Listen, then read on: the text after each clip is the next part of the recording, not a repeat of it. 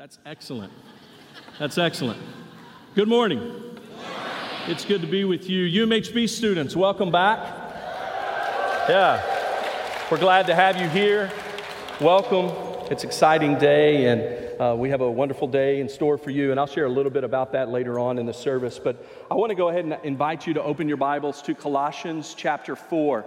We're going to wrap up our series, A Captive Life, and we're going to finish out the whole chapter 4. And as you're turning there, I just want to invite you to imagine with me for a moment.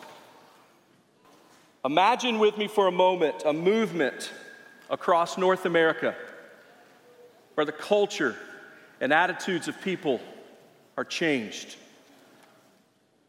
Your friends and family, once hopeless, understanding for the first time that they have been given an eternal purpose that is bigger than they are. Imagine our community that is desperate, being filled with courage and hope that comes only by way of the gospel. The brokenness of people around you, experiencing for the first time the newness of life that's found only in Jesus. I have a question. Do you believe that kind of movement can happen? Do you believe that kind of movement can take place in North America, in our community, in your family?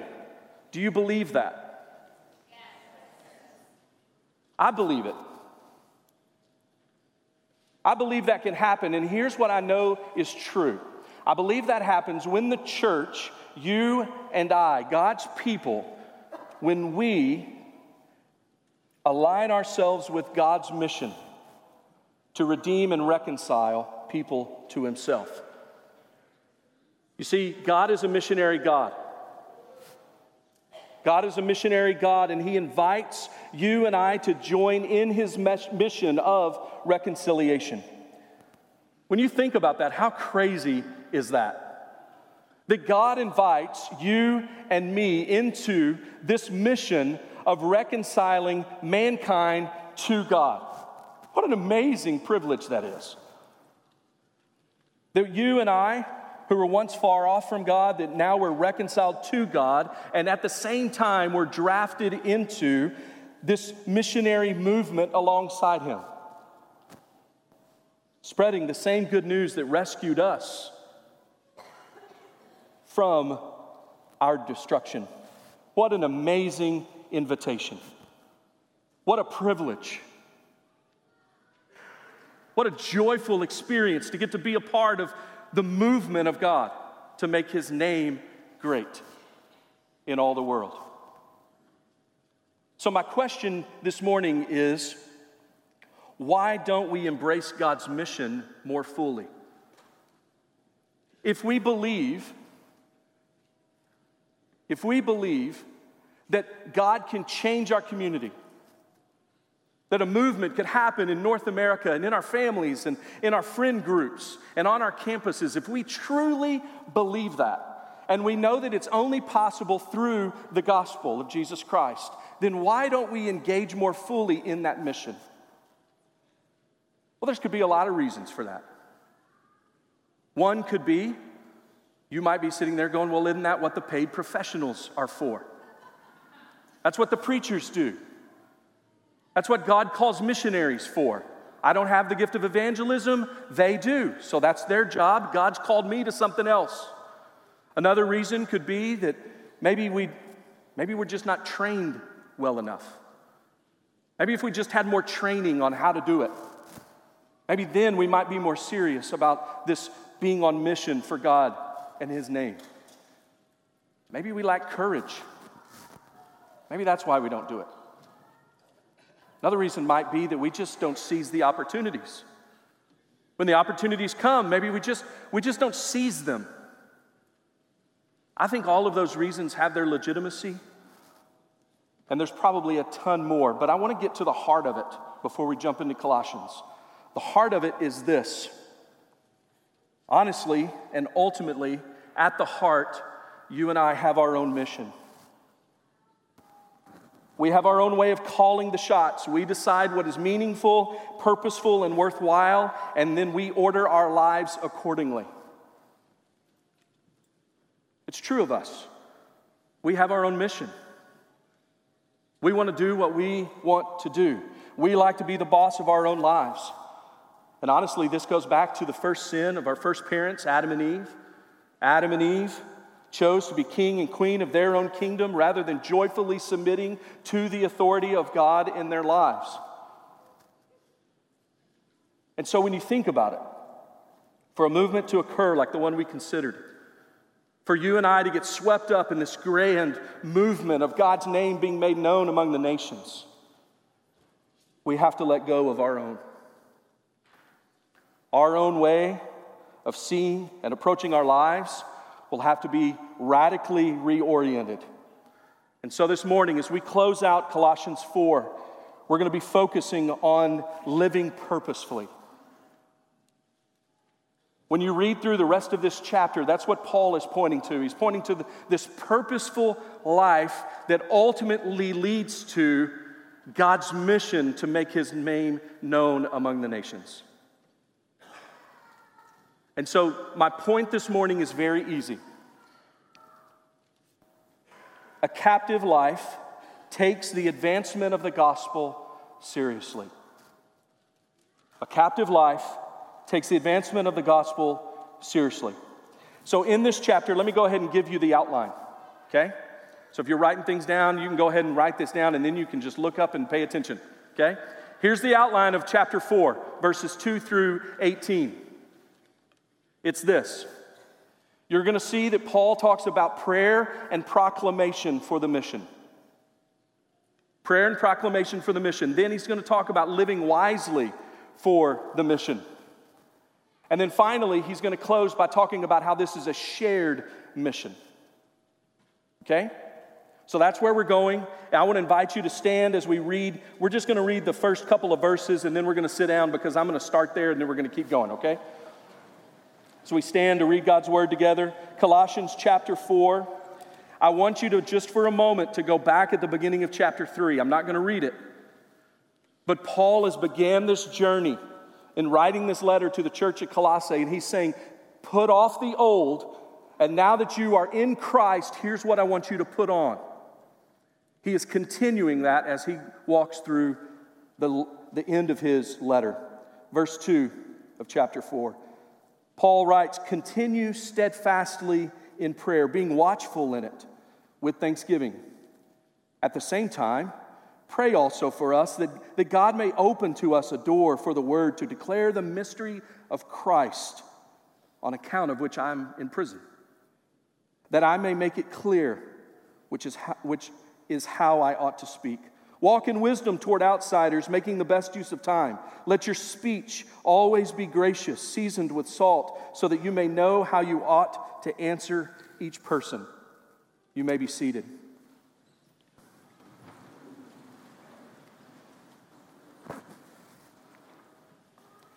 So as Paul concludes this letter, he's saying that hey, Colossae believers, I want you to put off the old self and I want you to put on the new self. And he walks through this practical things that he wants them to put on. He talks about humility and love and forgiveness, kindness. And then he talks about husbands and wives, slaves and bondservants, masters. Then he gets to here, and the first thing he says in this latter part of his letter in chapter 4 is he says to pray. Pray. Paul encourages them to pray, and he encourages them in three ways. If you look at the Bible there, it says three things. He says to pray steadfastly, to pray watchfully, and to pray with thanksgiving. If you've read through your Bibles or you're familiar with the scriptures about prayer, this is consistent throughout the Bible. Ephesians 6, pray always. 1 Thessalonians 5, pray without ceasing. Jesus says in Luke 21:36, pray always. You can see the early apostles in the book of Acts, especially Acts 6, they gave themselves continually to prayer. Or Cornelius, who prayed always to God. Romans 12:12, where it says to continue diligently in prayer. Or Philippians chapter 4, a familiar verse to most of us. Be anxious for nothing, but in everything by prayer and supplication. So Paul says to these believers in Colossae, as you live a captive life, as you put off the old and you put on the new, pray. Pray consistently. Pray without losing heart. Have you ever prayed and lost heart? I have. I've prayed and lost heart. Well, God's just not answering my prayer. You see, God always answers prayer. Sometimes we just don't like the answer. Pray without losing heart. I remembered when I was a young boy, I was in school, as an elementary school. I was a Rush Elementary, and our mascot was a Roadrunner. That's intimidating. And so I'm a Roadrunner, and I'm learning everything, man. I'm in elementary school, and I know it all, right? And I'm taking everything in that the teachers are teaching me. And my dad, who's one of my spiritual heroes, one of the godliest men I've ever known, he had a vice that he struggled with for most of his life. He picked it up in Vietnam, and he did it most of the rest of his life, and he smoked. And he struggled with that. He fought it and fought it and fought it. He knew that it wasn't a thing that honored God, and he continued to try to fight it. Well, I decided, you know what better thing to do than for me to pray? And so I pray for my dad all the time. God, would you let my dad quit? Pray, God, would you let him quit? And finally, I just saw my dad just wasn't quitting. And so like any little good kid does that knows everything, he goes to confront his dad, because obviously his dad doesn't know what smoking does. Right? So I remember vividly, I'm in the kitchen and my dad's over by the refrigerator, and I'm looking at him and I'm like, Dad, when are you going to stop smoking? Don't you know that it causes lung cancer? Don't you know that of all the side effects that this bad habit has? I mean, I've learned in school, A, B, C, D, E, F, G, right? I know what this is. Can't you just stop? And he said to me, he said, I've tried and I've tried and I've tried, and I'm going to keep trying, but I don't know if I can. And I remember looking at him as a young boy, and I said these words, and this is not a good example of praying without ceasing. I said to him, and I said, well, if you're not going to quit, then I'll just quit praying. I said those words. And I ran off into my room, and guess what I did? God, would you please let him quit smoking? Right? See, that's not an example of praying continually. No, Paul challenges these believers in Colossae to pray. Keep praying. Keep praying. Don't lose heart. Keep at it. He also says to pray with a mental alertness and with understanding. Be aware of what you're praying for, but more importantly, in prayer and mental alertness, in watchfulness, this is very important. We've got to remember who we're praying to. We're praying to an almighty God who can do all things. Nothing is impossible for God. You have not because you ask not. And I'm not talking about some prosperity gospel.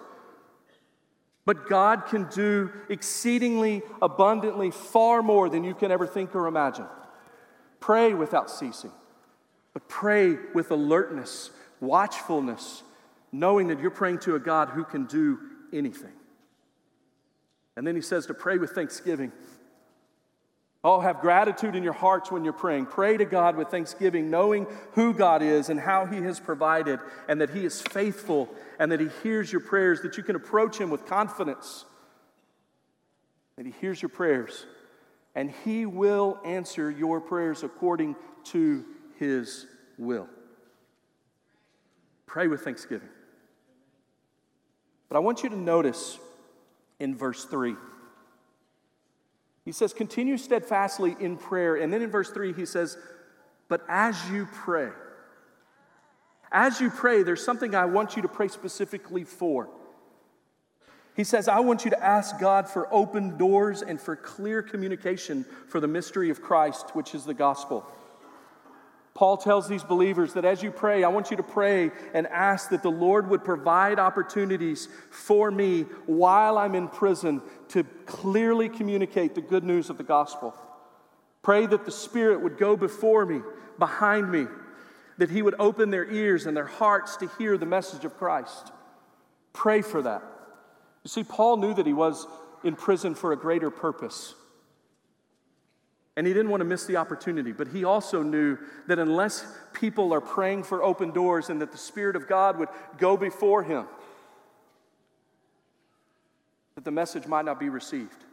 And so he asked them to pray specifically for that. Paul understood that the advancement of the gospel is God's work alone. And so pray. You and I are called to participate in that work. You and I should lean into that same desire to see the opportunities before us to proclaim the gospel. Paul saw that while he was in prison. I don't know if you've ever had the opportunity or a moment in your life, rather, where maybe at an airplane, you're sitting by somebody you don't know, awkward. Or maybe you're in a restaurant by yourself and you see somebody else, or in the cafeteria, you see somebody else sitting next to you, alone. Or maybe a new neighbor moved in. You don't know them. But that moment where you're interacting with somebody that you've never met before, and then that interaction ends, and then all of a sudden you realize, man, I missed the moment. I missed the opportunity. I've shared the story with you before, but I was reminded as I was preparing this that there was a time when I was in Amarillo working at a church, and the Lord was just convicting me of my lack of sharing the gospel with people. And so I prayed diligently. I said, God, would you give me this week, which is a dangerous prayer. It's dangerous. I said, God, would you give me this week the opportunity to share the gospel with one person?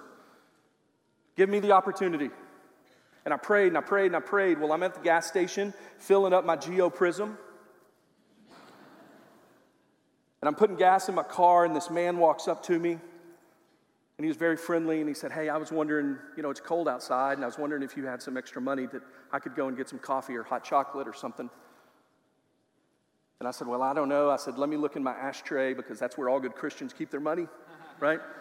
So I opened up my ashtray, and man, there wasn't a penny in there. There wasn't a penny. I was a college student. I shut the ashtray, and I get out of my car, and I look at him, and I said, man, I don't have any money. I'm sorry. I'm just going to pay for my gas here with my checks or my check, and that probably means I don't have money either, but I'm going to write the check anyway. I'm sorry, I don't have any money. And he says, no problem, I understand, and he walked away. And I get in my Geo Prism, put it in drive, and I'm driving down Bell Street, going back to the church that I worked at, and it hit me. Matt, that was your person. You missed it. You ever been there? Just missing the opportunities. And Paul's saying, even while I'm in prison, I don't want to take this for granted, and I don't want to miss opportunities. So Church at Colossae, pray. Pray that God would open those doors. Pray that the Spirit would go before me. Pray that I can communicate the gospel clearly to the people that I'm in prison with. So our first application is clear. Brothers and sisters, persevere in prayer. Don't give up. Pray for opportunities to proclaim the gospel and seize these moments that God has for us. You see, every single one of us is on a mission field for God. Have you ever thought about that? I was talking to a good friend of mine this last week or 2 weeks ago, and they had went on a vacation. And they had asked for people to pray that they, while they're on a cruise, that they would have opportunities to share the gospel. You see, my friend, as I'm sitting across the table from him, or sitting in his vehicle actually, I'm sitting there and I'm reminded he wasn't just going on vacation to put his feet up and relax. There's people on that boat that need to hear. You're on your team because people need to hear. You're in the classroom that he has you in, teachers and students, so that people can hear. He has you in your neighborhood so that people can hear. He has you in your family so that your family members can hear. Every single one of us are on a mission field for God. So my encouragement to you is to be bold and courageous and make Jesus known. The call to make disciples of all nations should dictate every single decision of our lives. purpose of your life, the purpose of my life, is to love a great God and to follow the Great Commission, to share Him. So view everything from your education to your career to your family to your finances through that lens. Prayer and proclamation for the advancement of the gospel. Number 2, look at verses 5 through 6. Paul talks about living wisely for the advancement of the gospel. He says, walk in wisdom toward outsiders. He says, walk in wisdom toward unbelievers in 3 specific ways. First, Paul says, walk in wisdom. You and I know this. This isn't new for you and I. The way you walk speaks volumes. What you do speaks. Notice that walk comes before talk. He says walk in wisdom, and then he says something about talk here in just a moment. Walk in wisdom. What does that mean? It means to properly evaluate circumstances and to make godly decisions. Walk according to His word. Follow His commandments. To love God with your whole heart, mind, and strength. To walk in wisdom. Walk with a carefully planned, consistent Christian lifestyle. To walk with a biblical worldview. To look at everything through that lens. Walk wisely. You know as well as I do that a Christian can walk like a fool. We can. We can walk foolishly. We live foolishly, and then we try to talk, we try to share the hope of the gospel, and nobody believes us. Nobody hears. Nobody listens. And so Paul tells them, he says, walk in wisdom toward outsiders. It's crucial to the advancement of the gospel. The way you live matters. Walk in wisdom. But then he says, the second point he says is to make the best use of time. So redeem the time. Redeem the time. We often think we can put off things until tomorrow. Any procrastinators in the room? Come on, confess. Yep. Yeah, we that's what we do, right? We can put that off till tomorrow. I was telling Josh this morning as we were praying. I told him, I said, at midnight last night, I woke up and I was thinking about this message, and it just was going through my mind, and this question came up to me. I'm laying in bed, and this question came up. How many people have entered into hell because of our delay? Because of our, I'll wait till tomorrow. Because we didn't seize the opportunity in the moment that God gave us. For whatever reason, they may be legitimate reasons, but they're not more important than the advancement of the gospel. Seizing those moments, there should be some sense of urgency behind the gospel and its advancement. You and I know that today is here and it's gone tomorrow. Life is short. People are dying. You're dying. Jesus is coming. And when are we going to begin to live the way God wants? How much opportunity are we going to squander just waiting till tomorrow? When are we going to begin to share Christ with that friend, that coworker, that family member? When are you going to use your abilities and gifts and talents that God has given you for the advancement of the gospel? Is it going to be when you have enough money? Well, when's that? We can't wait till tomorrow, friends. Eternity's at hand. There's got to be some sense of urgency for us. So my encouragement to you is that every time you have an opportunity, redeem it for eternity in the advancement of the gospel. Life is short. Don't waste it on temporary. There's more to this life, and the hours that we spend on our phones, scrolling, taking pity videos for TikTok, watching TV, Not that those are bad things, but what if we use some of that time or more of our time for the advancement of the gospel? And all the while, people are dying that have never heard Jesus. Then Paul goes on in verse 6. This is another way to live wisely, to walk in wisdom, to seize the moments, and thirdly, to let your speech be gracious, seasoned with salt, he says. Extend grace as you speak to others. Let your speech reflect a changed life in Christ that's different from the world around you. What benefit is it if we look like the world in the way we talk? Think about the way the world talks. It speaks harshly. It's me-centered. Gossips. Slanderous toward others. Vulgar. And sadly, it's not much different in the church.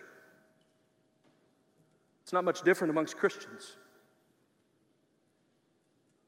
But Paul tells these believers that as you take off the old and you put on the new self in Christ, that we're commanded to make gracious speech a habit. Whether you're being persecuted, whether it's a stressful situation, whether you're being misunderstood, whether it's a difficulty or you've been wronged, whether it's your spouse or your child or your boss or your annoying roommate. Your speech should be kind, gracious, loving, fitting, thoughtful, and gentle.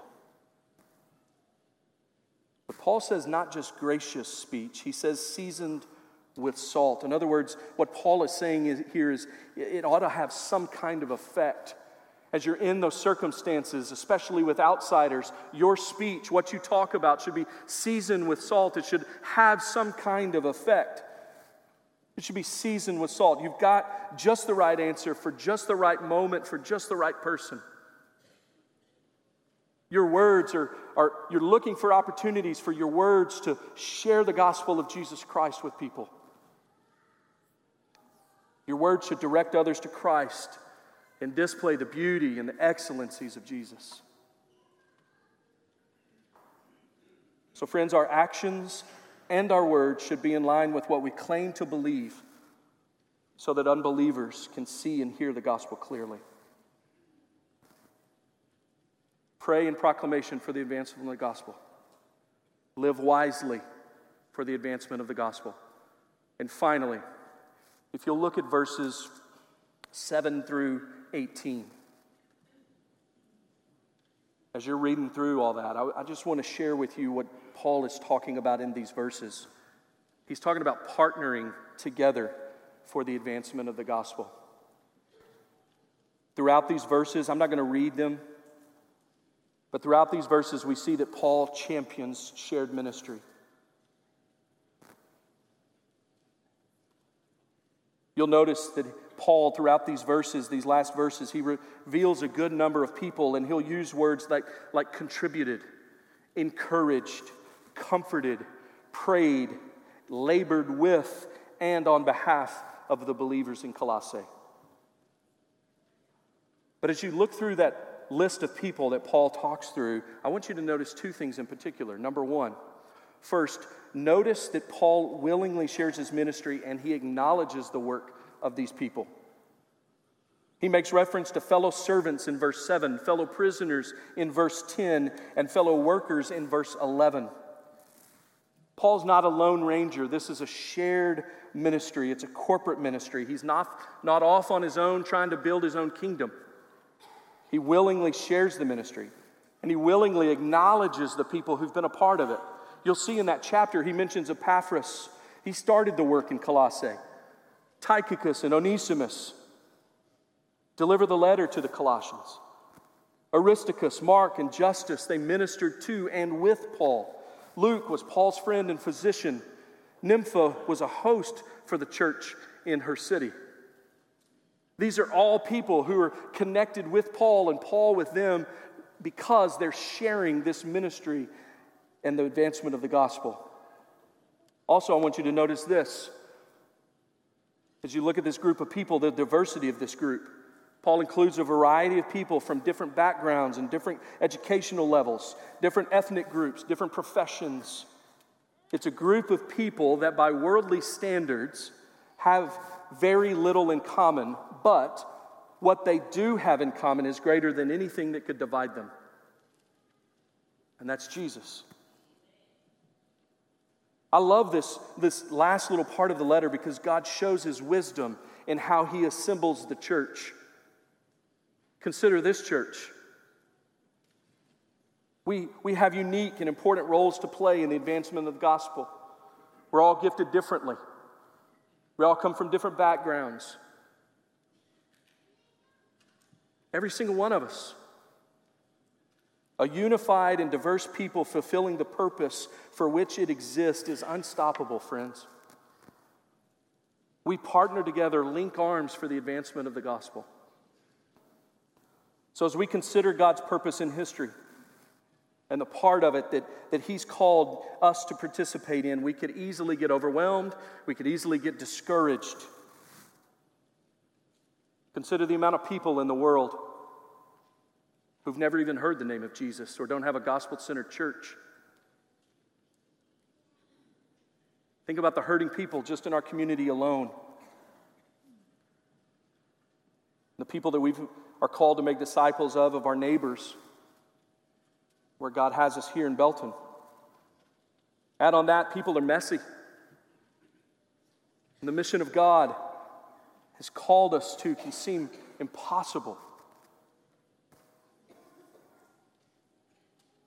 But honestly, as I was thinking about this, it's when we think about that, it's really just easier to do church, isn't it?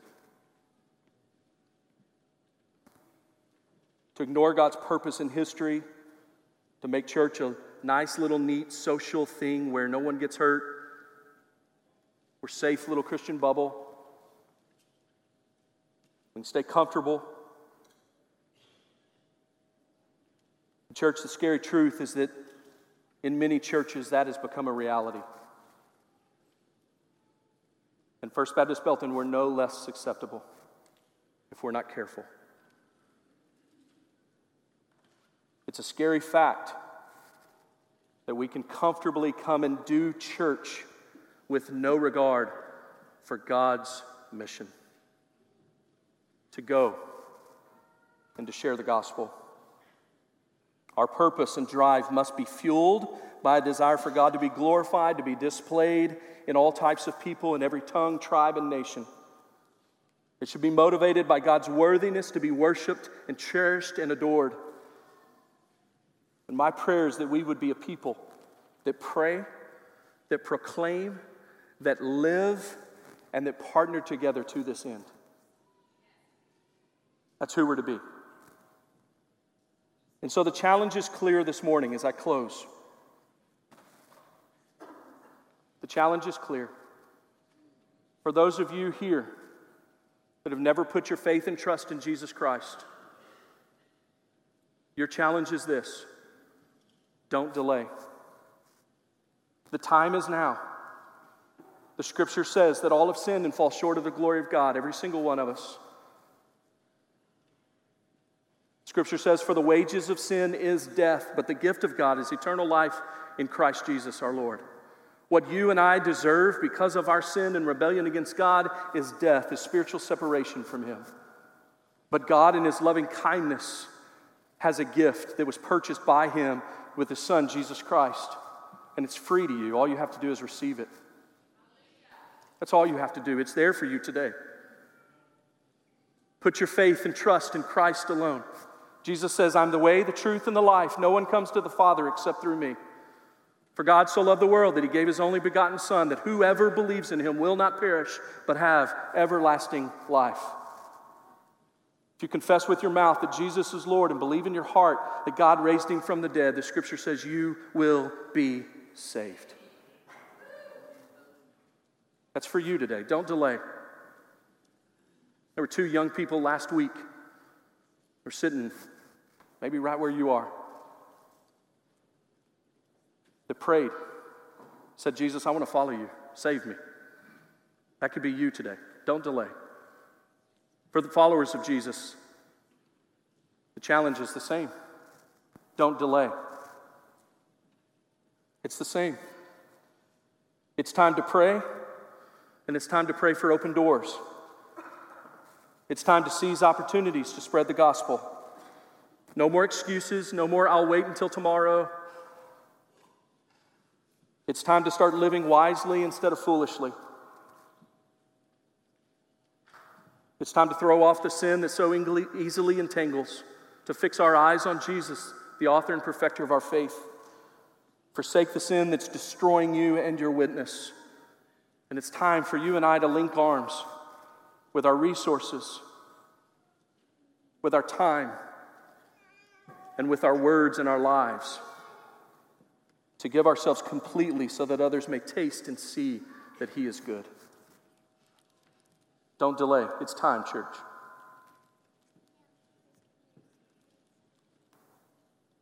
So for those who've never put their faith and trust in Christ, here in a moment, I'm going to pray. And the worship team is going to come up, and we're going to sing a song together. But if that's you and you've never put your faith and trust in Jesus Christ, here's what I want to challenge you to do.